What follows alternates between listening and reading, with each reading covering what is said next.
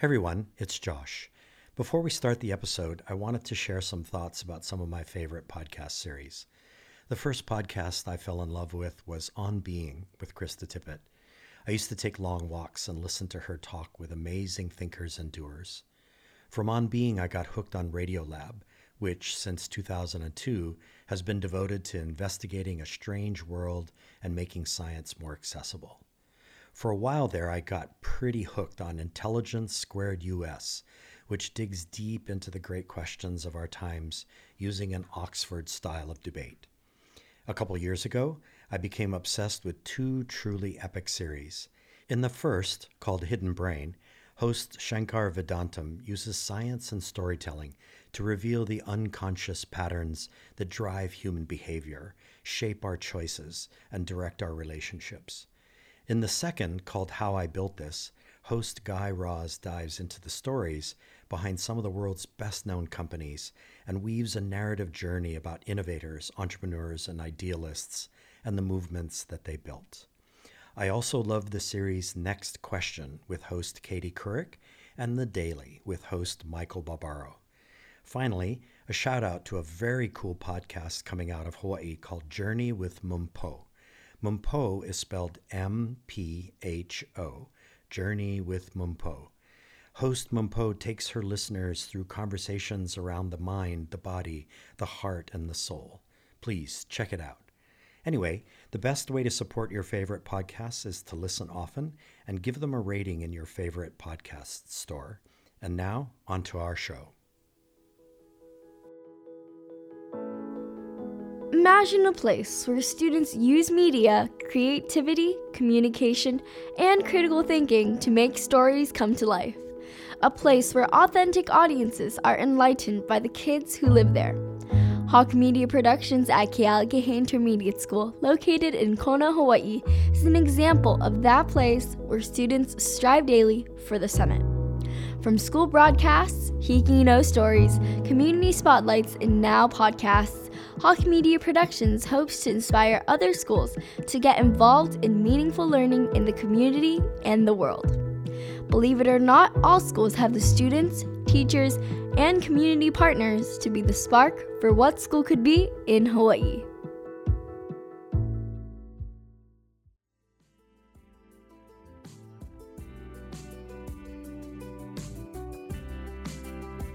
Welcome to Season 1, Semester 2 of the What School Could Be in Hawaii podcast. This series features the stories of creative and innovative educators who are influencing, motivating, and inspiring Hawaii, the nation, and the world. Now, let's send it off to your host, Josh Rapoon. Hey everybody, this is the What School Could Be in Hawaii podcast. I'm your host, Josh Rapoon. This April 2020 episode is coming to you at a pretty crazy moment in world history. We are in the middle of a global pandemic that has already taken the lives of thousands of people and shifted economic and cultural paradigms in ways we could not have imagined just weeks ago. For those of us in the education community, distance learning is now the new normal and the big challenge. Many sectors of our economy have come to an abrupt halt at great personal and economic cost. Other sectors have stepped into the chaos and are innovating to provide what people need to survive and even thrive in this crazy moment. Today, we are with Brian Dote, whose resume is long, interesting, and because of its diversity, a bit hard to describe. Let's call him chiefly a mobile technology designer, engineer, and developer, among many other things. He was the Chief Innovation Officer at Mid-Pacific Institute, a cutting-edge school in Manoa Valley here in Honolulu. Hawaii Business Magazine named Brian one of the 20 individuals to watch for the next 20 years. Brian's boss at Mid-Pacific once wrote, quote, "Brian opened the door to a cultural shift that emphasized divergent thinking and technological pursuits across the K-12 continuum," unquote. Brian, welcome to the show. Hey, Josh. Thank you for having me. Excited to talk. Awesome. So, Brian, we have this 10-question format on this show. So the following 10 questions will be for you, okay? Sounds good. Okay, so before we launch into the questions, though, let's get your origin story. Like, where are you from? Oh my goodness. So I'm from here, Honolulu, Hawaii, born and raised in Waipahu on the west side. Awesome. And where did you go to school? I kind of stayed in this area. I went to Waipahu Elementary, ended up at Waipahu Intermediate, and lo and behold, went to Waipahu High School, which is an amazing place. Then I attended university here at the University of Hawaii, as well as graduate school at Hawaii Pacific University. That's awesome. Okay, so Waipahu, born and bred and educated, Yep. I guess. Yeah, Awesome. pretty much. Very cool. Okay, so Brian, question number one. So I confess your resume is pretty fantastic. And with so much to cover, I was really not sure where to start this interview. But let's go back a few years to your time at Apple. From 2004 to 2008, you worked as a user interface engineering manager at Apple in Cupertino on projects related to Apple's core iOS and Mac OS software programs like iTunes, iMovie, and RSS Reader, among many others. So my question is, what are your fondest memories of those years, Brian? Like, what programs do you look back on and say, damn, I worked on that? Wow. There's so many to pick from, as you can imagine.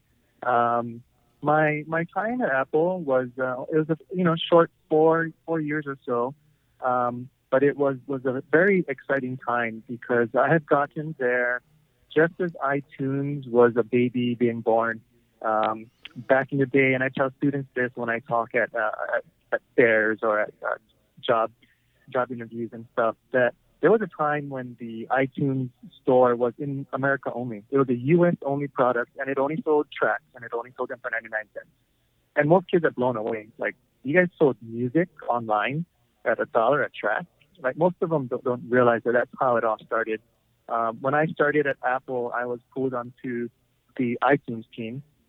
So some of my fondest memories was the iPod and the magic of the iPod and what it brought to the tech community, and then iTunes as an enabler for syncing of music and all of the things that came along in the ecosystem of the iPod. So I worked a ton on that. I was on the team that helped bring iTunes from U.S. only to all the countries that you see today. At that time, we expanded to 4 different countries, so it was a pretty major deal to be in Japan and Germany and the U.K. And then I was part of the team that slowly morphed it from just tracks to, at that time, music videos and other things until it evolved into what we have today. But my other fond memory is being part of the iPhone team, the first iPhone team prior to it being launched. And I must say that was a super exciting project because sometimes in your life you work on a product and it changes the world in retrospect. Like you didn't anticipate that it was going to change the world. You just kind of was on that project and it was a massive success and things changed afterwards. And then there's the work that you do while you're working on it, you get goosebumps because you know that what you're working on is going to change the world. Not looking back, but looking forward. And when I was part of the iPhone team, I think we all felt that. We all knew that we were working on something that was groundbreaking and revolutionary. And while the industry laughed at Steve when he said that we were going to capture 10% of the the cell phone market, and laughed us off the stage, we knew that we were changing the world. And so that's sort of where I ended my career at Apple, on that high note, working on the first iPhone up to the 3GS and the software that came with it. Wow, Brian, around the same time, I was teaching at Punahou, actually a little bit before this. And I remember Steve Case, who was my classmate at Punahou. We graduated in 1976. And he went on, of course, to found AOL and did a whole bunch of other things. He came back, maybe this was sometime around 1998, I think. And he gave a speech at Dillingham Hall on Punahou's campus. And he talked about convergence. And what he was describing, I felt that same kind of chicken skin sort of moment, like the hair on the back of my neck went up, because he was talking about things that were starting to converge towards a single, element like a device. And it sounds like the development of the phone was one of those epic moments of convergence, right? Exactly. Yeah, I don't know if you remember Steve's keynote, the other Steve, but he described the iPhone without describing the iPhone as three separate things. And then if I recall correctly, his animated keynote image kind of swirled the three together, because it was like a computer, a music player, and an internet browser. Like it was Safari, and so it was like three different things. And he described them independently, and then the phone really was a convergence of all three onto a single device. And so you're right. That's exactly where things went. Wow. And so here, Brian, in such a short amount of time, we've already come all the way through the streaming revolution, and now Apple has actually killed iTunes. What do you think about that? Exactly. When you think about it, I mean, there was a time when we purchased tracks, we synced it to a device, and we, crazy people that are OCD like myself, we backed it up and categorized them and stored them, and we had thousands and thousands of tracks, and those days are gone. And look at the evolution of iTunes itself. It's with a little bit of a tear to my eye that it's changed so much, but that's the world we live in today. And I'm a streamer, I'm a Spotify user, and I wouldn't buy tracks anymore. Yeah, I can't remember the last time I bought a track. I've been streaming Apple Music, all 51 million songs at my disposal for years now. I can't even imagine buying a track. Yeah, exactly. So Brian, what skills and habits and dispositions does a young person need to get in the door at a company like Apple? Like, what is the story of you, Brian, gaining those skills and those habits and dispositions that made you a person that a desirable entity at Apple? That's a great question, and another one that I'm asked from time to time. What I think is the challenge, and it's challenging for us here in Hawaii, and then it's challenging for me being of Asian descent, I think. And I'm going to stereotype a little, and I apologize, but this is sort of my experience. My parents raised me to not stand out in the crowd. And my mom's famous words is like, the tallest weed is the first to get cut, or whatever it may be. But basically, don't stand out. Don't be a trailblazer. Be just one of the crowd. Do a great job, and that's good enough. Find stability, find safety, but don't find a volatile environment. And that's sort of the environment in which I was raised. And then you couple that, you make that with the sort of sensitivity of our culture, and being more passive, being more humble, being more about being hidden in the crowd, hidden in the crowd of numbers. And then you throw someone like that into the crux of Silicon Valley. And I think that while I'm not promoting being boastful or anything like that, I do think that you need to prove yourself as part of the solution. And in order to do that, you need to not be a wallflower. Like the biggest thing I tell students today is you cannot be a wallflower. If you're in a room with 10 engineers and there's a problem that we're trying to solve, and you have the greatest idea in the world, and you don't say it, then it's useless. Or if you say it, but you say it to one engineer in passing at the water cooler because you're afraid of your idea being, dumb or wrong or whatever. If you have all of that, if you lack that self-confidence, and you don't share your ideas, then again, your idea is pretty much useless. It is only when your idea is kind of barfed out onto the table, thrown into the middle of the room, messy and ugly and unpolished, but you're okay with that, that people can look at it, understand your idea, and then possibly reshape it. Or maybe it is, maybe it's perfect. That's exactly the solution. Or maybe it guides the discussion towards the solution because you sort of threw your rock in the stream and the flow of the water kind of changed a little bit. I think that skill is super important. And when I first got to the Valley, I was the wallflower. Like I sat in a conference room and we discussed problems, and in my mind, I had a solution or a possible solution or some questions that could get us towards the solution, but I was too afraid or too timid or too passive to say anything, and that doesn't work. And then at Apple, through some great mentors that I've worked with, some great people, I observed how they behave in meetings, and then I tried to mimic the people the people whose behaviors resonated with me, and that was one of them. It was raise your hand, share your idea, and be okay if your idea is wrong or dumb. But if you don't share anything, then you don't move the discussion along, and you don't move the team closer to a solution. And then over time, what happens is you become a necessary part of all teams trying to find solutions. And you become such a value add to any team that people ask for you to be on their team. Because they know, like, you might not be the subject matter expert in everything, but you are a facilitator of the discovery of solutions. You facilitate discussion and ask the right questions to help get the team to the right place. And that's hard. I think it's hard. I think it was hard in the beginning to kind of not be a wallflower, not be afraid of sharing your ideas, because, to be honest, I feel like I was raised to do the exact opposite. I was raised to not raise my hand because that's the hand that would get chopped off, right?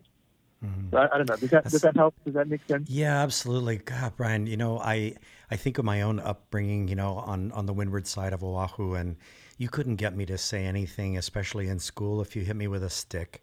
I was just raised to keep my head down. And that didn't change for me until actually I made a pretty crazy decision. My first career was as a chef, but as a chef, I was a back of house chef, right? I was the prep chef. That was my role, was the person who was getting everything ready for the frontline guys who were doing, the flaming pans and all of that kind of stuff. And I found that in those back kitchens, I was getting very lonely, and I was, it was playing into my introversion. And I made this decision. I was living in San Diego. Like, from one day to the next, I decided I'm going to go work in hotels, and I'm going to work on the front lines, like at the front desk. And I got a job like within a week at the front desk of a resort hotel in San Diego. And bam, wow. All of a sudden there I was with people, like hundreds of people who were coming in every day. And it completely changed the arc of my life. So yes, I hear you. But it is a thing for us in Hawaii, right? The kids tend to be raised that way. So that's super interesting. So going back a little bit further, Brian, in your time away from Hawaii, you were a web developer at North Point Communications, an IT analyst and web developer at Cisco Systems, and a senior software engineer at Insight Corporation. So what were some of the most exciting projects you worked on during those years in the early 2000s? Oh, my goodness. The early 2000s were amazing.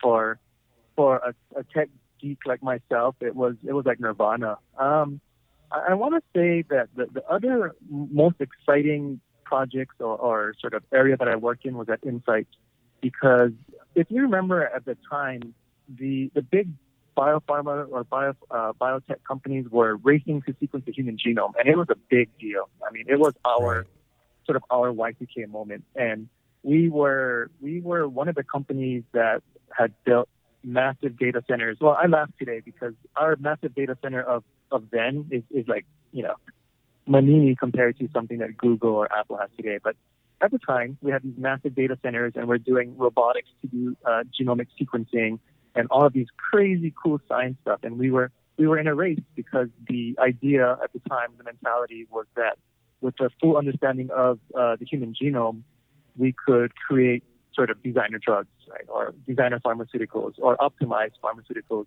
And so it was compelling work. It was passionate, compelling work. We were trying to build the data so that the pharmaceutical companies could create and develop drugs that would help humanity.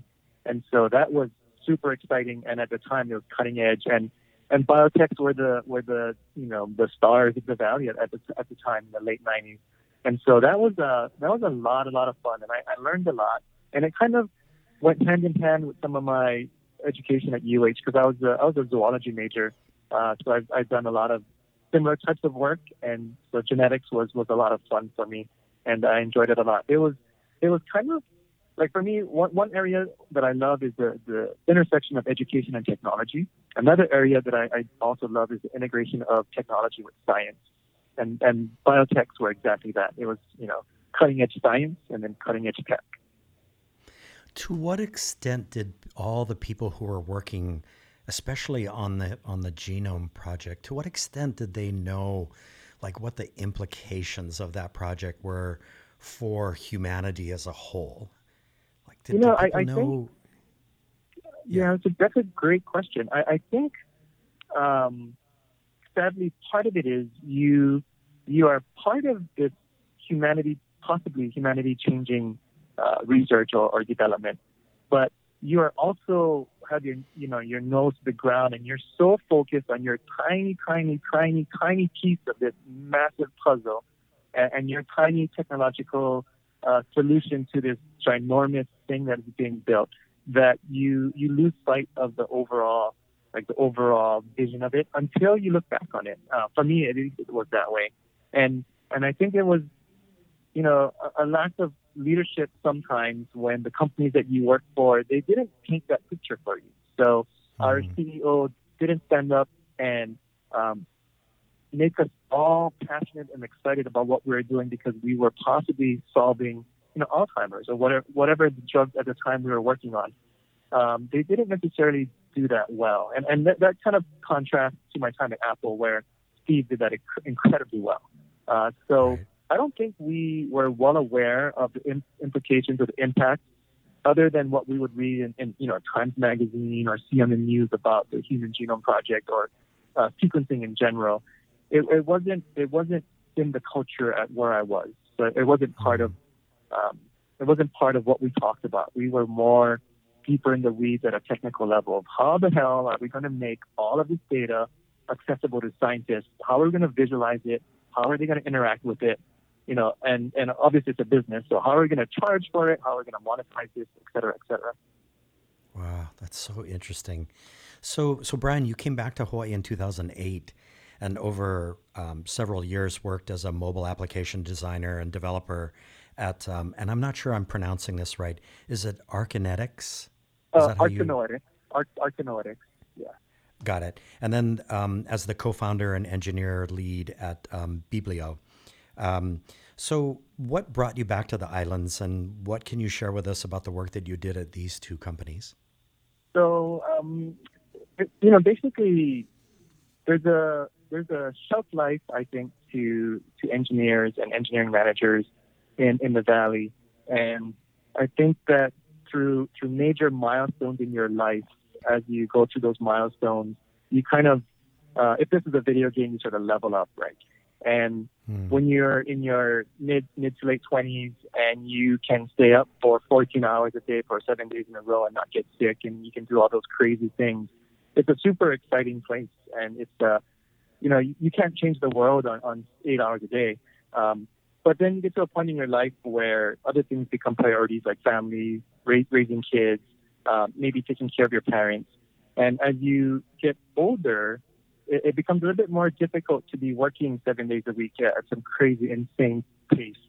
And so, with that in mind, at a certain age, it just made more sense to raise a family back home. And I think the beauty of Hawaii and part of it that I always tell students is that you can go to the mainland or some other place and have successes and do great things. But, Hawaii will always be home for you, and you'll always have a place to come back to. And that's exactly what I did. Is I went to the Valley, had success, and then came back home because family and ultimately, everything else was here. So coming back home was just kind of a no-brainer to start a family. After being home for a little bit, because at first I was a remote engineer for Apple, so I was still working at Apple remotely. Eventually I felt sort of in purgatory, like disconnected from the Valley and then disconnected from Hawaii, because I worked weird hours in an office of one person and didn't have the interaction that I craved. Yet it was hard to get the interaction because I didn't work in Hawaii. I was living in Hawaii, but I was working sort of Cupertino hours. So it was a little strange during those times. And I finally decided I really, really, really need to integrate with the local community because I'm living here again. I'm back home.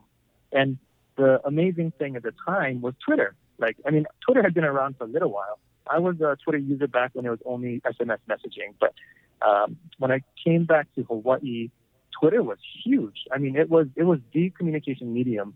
And through Twitter, I started to reintegrate with the tech community and then made connections. And that's how I got the job at Artanoetics eventually, is through tweet ups and conferences and other things that were going on sort of through the Twitterverse back in the day.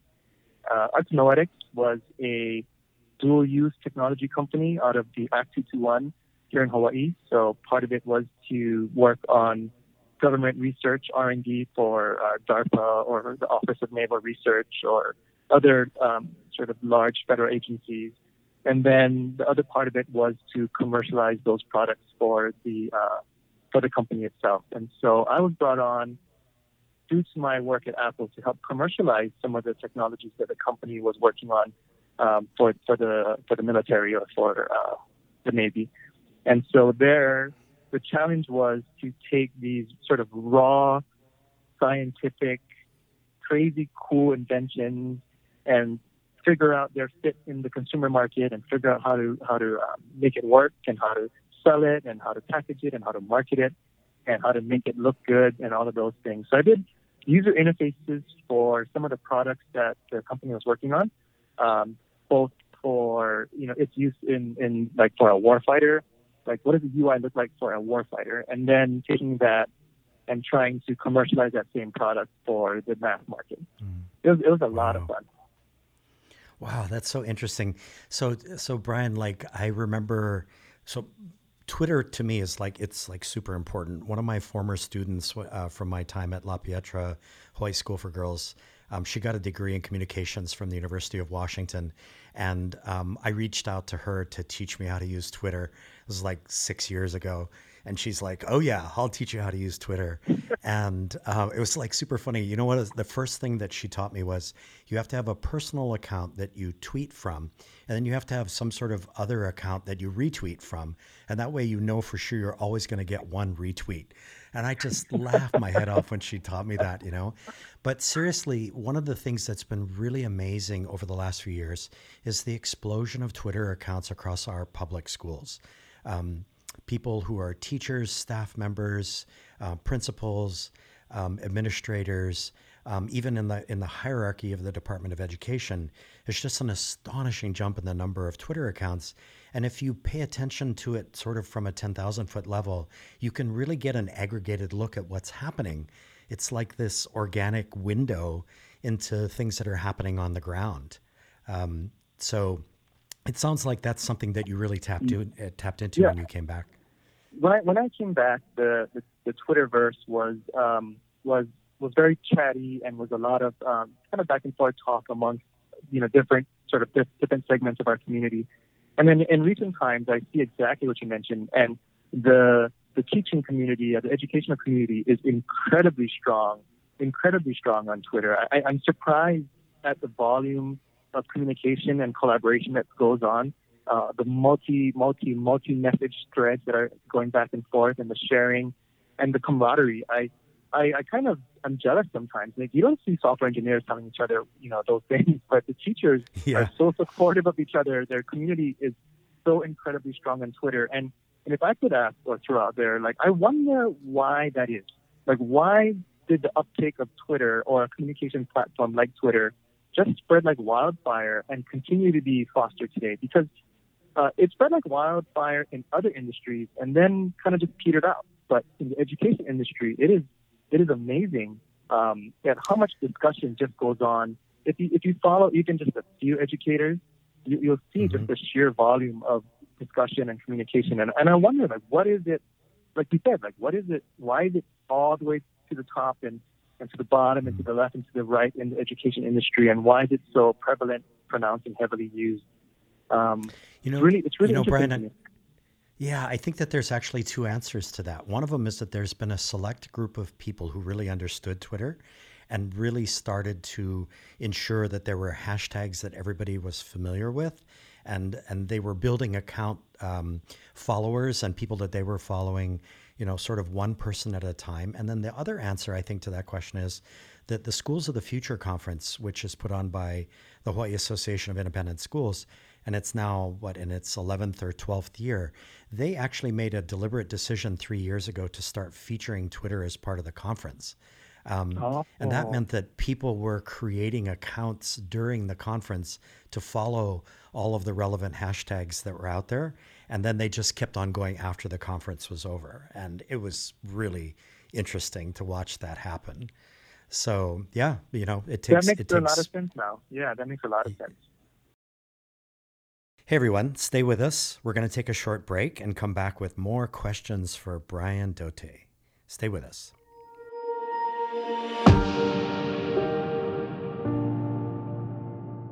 What could your school do with $25,000? Hawaii Public School teachers apply for the Education Innovation Grant from Farmers Insurance Hawaii and the Public Schools of Hawaii Foundation to make your big idea a reality. The Education Innovation Grant fosters unique, innovative learning experiences benefiting teachers, students, and the greater community. The deadline to apply is May 30th. One Oahu winner and one Neighbor Island winner will be announced in October. To apply, go to farmershawaii.com/educationinnovation.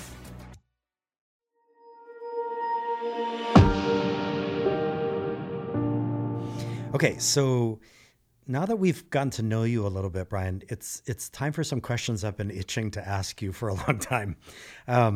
So in 2013, Mid-Pacific Institute President Paul Turnbull created the Chief Innovation Officer position for his medium-sized independent school here on Oahu.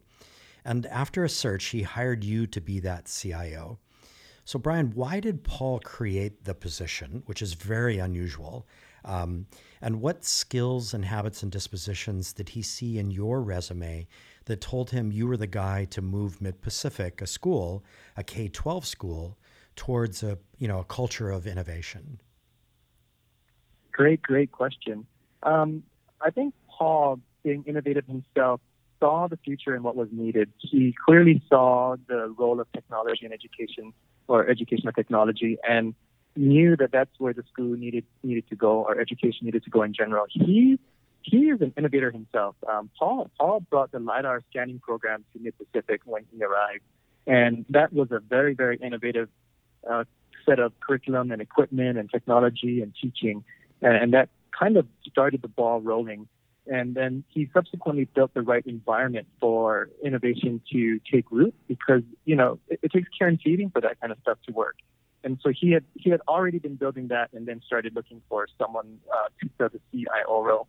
As a Chief Innovation Officer, what Paul needed was the person that could speak both languages, the person that could understand the technology community and the technology in general, and then could turn around and also make that accessible and sort of human readable, and something that could be used by teachers and students and staff.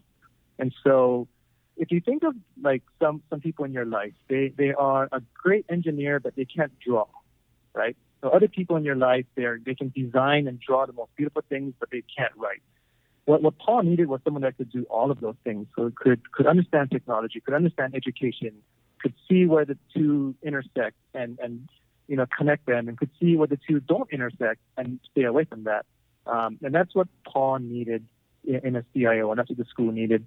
And I think when you look at my background, it is sort of that very, like you mentioned in the very beginning of this podcast, it is very varied. There's a lot of different industries that I've worked and played in. And I think that kind of mentality, the understanding that you can connect dots that shouldn't be connected, or that you might try to connect dots that shouldn't be connected, is super important to a CIO, because you want to go where people have not gone before. You want to bring technologies into education, and when the teachers or the students raise their hand to ask, well, how have others done it? The answer is, well, no one's done it. What have others done like this? Well, no one's done anything like this. And that's the space where I tried to go, and that's the space where we were headed at the time. And so someone like myself with a technology background, with connections to both the Valley and local technology companies, and a good understanding of what's coming and what's ahead is critical. And the challenge that I thanked Paul for was that I wasn't from the education world. So I was a non-educator in an education environment. And I think that in the beginning, that was a little overwhelming for me. I had never worked in a school before. I had never worked in education before. And there's so much to learn. But, Paul was like, you don't need to be the best teacher. You're not here to be the best educator, but you're here to facilitate the exchange of ideas and information between the two. So you need to understand enough about education so that you can be effective. And he really helped me learn those pieces of how a school works and how teachers and students interact and all of the pieces that go together to make a school successful. I lacked that when I first started. Like, I had no clue. I had no clue what teaching was like. I had no clue what operating a school was like. But I totally and inside and out understood the tech community. So, Brian, I'm thinking, that our radio audience out there might be, public or charter or independent school leaders who are thinking to themselves as they listen to you, like, oh, maybe I should have a chief innovation officer. But it sounds like that's not a step that you want to take lightly, that you have to lay some groundwork before you go in that direction, right? Exactly. If you think about raising a horse, as an example, you don't want to go out and buy or acquire a beautiful stallion or whatever the term is for a beautiful racehorse, and you haven't built a barn, and you have no one to train, and you have no one to ride, and no space for it. That would be a mistake, right? So you really, really need to be intentional about laying the groundwork for all the things that are required for that to be successful. And I go back to sort of care and feeding. There's a lot that's required to build a culture of innovation, and there's a lot that's required to be successful in that. And just going out and bringing some technologically advanced person into an education environment doesn't mean you're going to be successful. Mm-hmm. And I would say 99% of the time that might probably be unsuccessful unless you've sort of laid that groundwork and kind of painted the runway and have things ready. Otherwise you're wasting, time and money. So early on as Chief Innovation Officer, what were some of the headwinds that you ran into that were difficult to navigate? Well, for one, people weren't used to a Chief Innovation Officer on campus and wasn't sure what that meant and how that was going to work out. They weren't sure. People in general weren't sure what the specifics of the role was. And then as time went on and, we were bringing in technology to the school, there's the danger of bringing in too much technology too fast, right. Which leads to, like, you can't just bring in the latest whiz bang from the industry and throw it in the lap of a teacher and say, have fun, see you later. There's so much more that's required. And I didn't realize that. Like, I was totally a newbie and didn't get it. So I was fascinated by, AR and VR and all of these crazy, amazing, cool technologies, and needed to learn the groundwork part. You need to build in professional development. How are you going to support these teachers in the classroom when 30 students put on an Oculus and the app crashes? How are you going to provide the hardware for that? How are you going to upkeep the hardware for that? How are you going to even deal with the cleaning of those units, and how are you going to deal with the storage and the safety and security? I mean, there's all of a sudden the operational side is ginormous. There's so many things to consider that I had to learn on the fly because I had never worked in a classroom environment before. So for me, if an app crashes, I restart it and I'm on my merry way, and I figure out why it crashed and I do something different. But in a teaching environment with 45 minutes and 30 students, you don't have the luxury of having an app crash and just kind of figuring it out on the fly all the time. You sort of need safety nets and supports, and you need training. Right. And that was an early lesson that I learned. And fortunately, people at New Pacific were very patient and helped me sort of get my feet under me when it came to things like that. Because I had no clue. I was clueless in that sense. Wow, that's so interesting.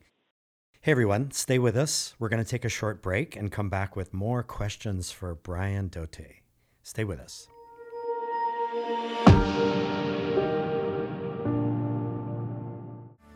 Hey, I'm Tyler Kern from Market Scale, and you're listening to What School Could Be in Hawaii. a podcast partnership between MarketScale and Josh Rappoon, exploring the latest insights and thought leadership in the world of EdTech. If you're enjoying the podcast, be sure to subscribe on iTunes or Spotify or wherever you get your podcasts these days, or just head to marketscale.com, click on Industries at the top of the page, and scroll down to EdTech. We'll see you there.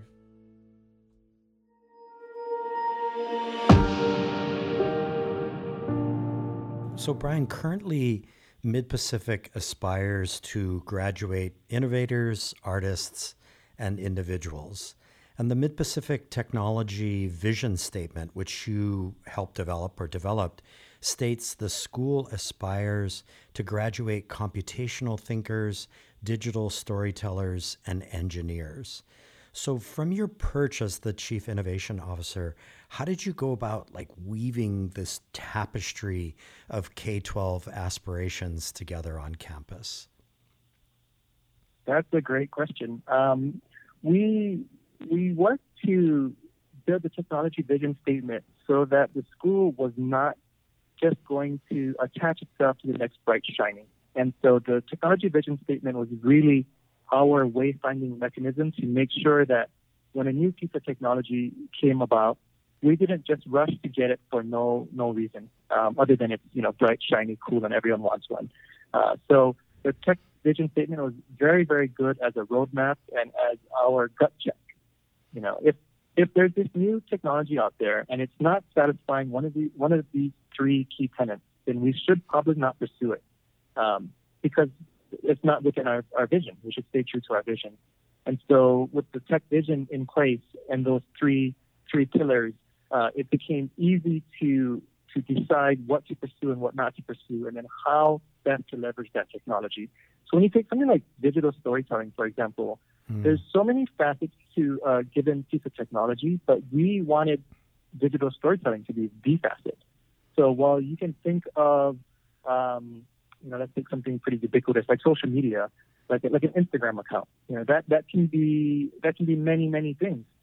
But if you teach it and use it as a tool to teach the key principles of storytelling, namely digital storytelling, you have a powerful tool in your pocket. And so we really use the guiding principles of the tech vision statement to guide us along to kind of create that well-rounded student. From my purview as Chief Innovation Officer, I didn't have to spend as much time on the other aspects of a student's life at school.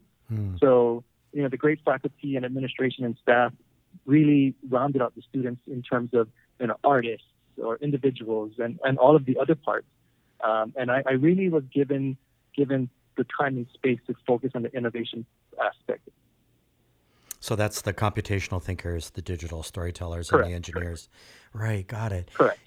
I can share with you, Brian, this is really neat to be able to share this with you, that back in, maybe 2006, 2005, somewhere around there, if you recall, Apple created something called the one-to-one program. So if you bought a Mac, you were given the opportunity to spend $99 and you got a one-to-one membership, which meant for a year, you could go into the Apple store for once a week and get an hour's worth of training. I mean, when I was teaching at La Pietra, and when I heard about this, I just practically fell out of my chair. I'm like, for only $99, right?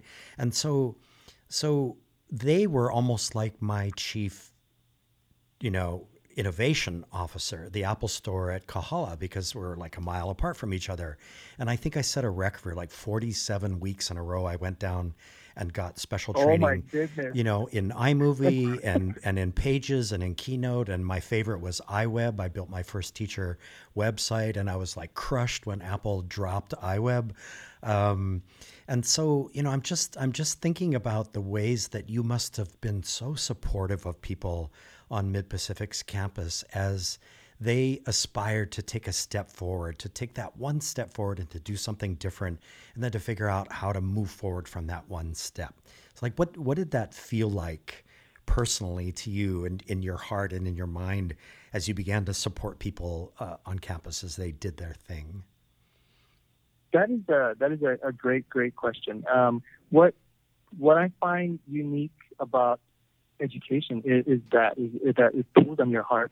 When you work with teachers to implement something that they haven't tried before and they're excited to try, or maybe they're not excited to try. I mean, some of the best successes, the best feel-good moments, the best ones when your heart sort of shines is when the teacher that was reluctant to even take it out of the box. I mean, how many times, right? Yeah. The teacher doesn't want to take it out of the box. And then you know, through collaboration, through training, through walking them through and showing them other ways of using something, they fall in love with using that tool as part of their classroom. And those moments are super rewarding. But I think what is equally, if not more rewarding, is when you see the same thing happen in students. You know, anecdotal stories of students that ended up in career paths or ended up going to universities to study things that they didn't intend on studying when they were at Mid-Pacific, until they came across maybe a coding class or a robotics class or did something innovative or worked on a mobile app design or did something like that, and then decided that, hey, they love this stuff and they're going to do it as a career. And then, you know, you've experienced this many, many times. And then they contact you later and they're like, remember that one time that you showed me, you know, A, B, and C? Well, I ended up loving that, and now I'm studying that, or now I'm doing that in the industry, or now I'm inventing the next A, B, and C, and it's pretty amazing.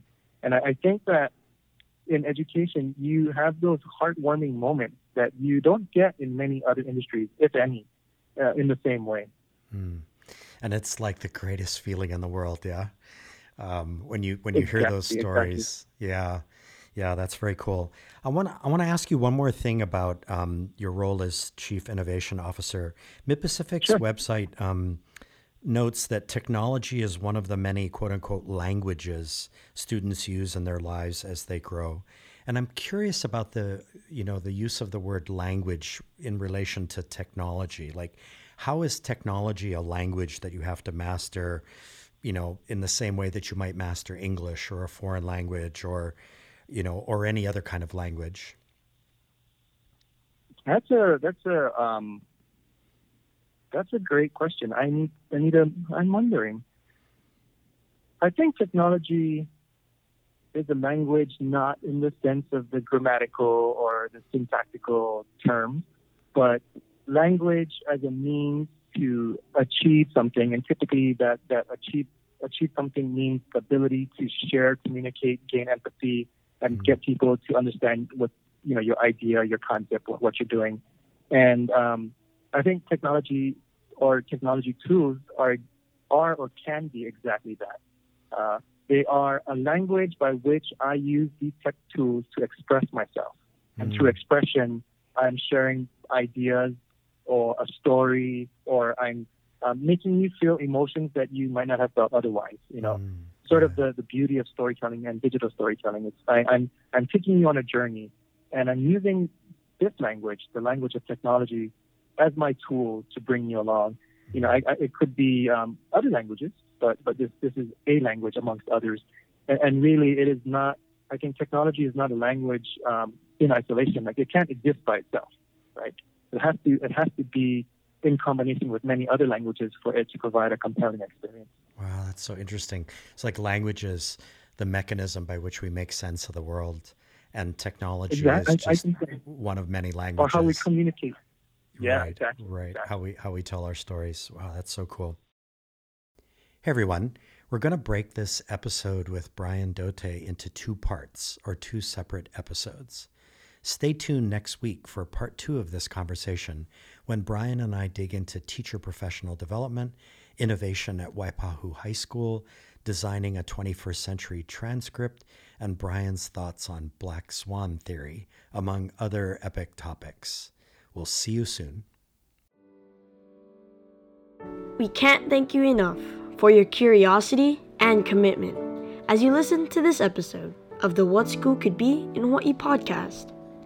As an aspiring learner, the uncertainty of this COVID-19 pandemic has literally created a different reality for not just me, but all of my peers.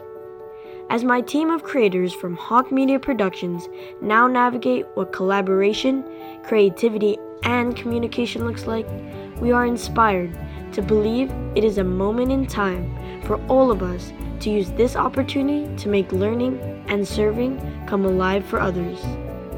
The stories in our history books often reveal the lessons that is within these dark moments. When sparks of innovation and boldness flourish to ignite movement of change for our schools, our community, and our world. To each one of our listeners, we want to thank you for your courage in embracing the opportunities of what school could be here in Hawaii and beyond. Let's keep changing our world together. Welcome back to Season 1, Semester 2 of the What School Could Be in Hawaii podcast. We are so excited to share all of the new educators for this month. Find the What School Could Be in Hawaii podcast in Apple Podcasts, Google Play, Spotify, and Stitcher, as well as at mltsinhawaii.com. Join the ongoing conversation across social media. Look for Most Likely to Succeed in Hawaii on Facebook and at MLTS in Hawaii on Instagram and Twitter. Tag your posts with hashtag WhatSchoolCouldBe, hashtag DeeperLearning, hashtag EdChat, and hashtag Education. The first season of our podcast ends shortly. Stay tuned for special on-the-road episodes that will air from time to time from May through August. And stay tuned for information about Season 2, coming in the fall of 2020. We want to hear from you. Send your comments, questions, and feedback to mltsinhawaii@gmail.com. If you love this podcast series, we would really appreciate a rating and review in Apple Podcasts. It's the best way to help us reach a wider audience of innovative educators. And please feel free to share this series with colleagues, friends, and family. Your host is Josh Rapoon. Our podcast consultant is Ryan Ozawa. Our audio engineer for this episode is Daniel Gillard. The editor for this episode is Marlon Utrera. Our post-production student manager is May Kanata, under the guidance of Matthew Williams. Learn more at hawkmediaproductions.com. And special thanks to Ted Dintersmith, author and education change agent. Now, off to your next epic adventure. Class dismissed.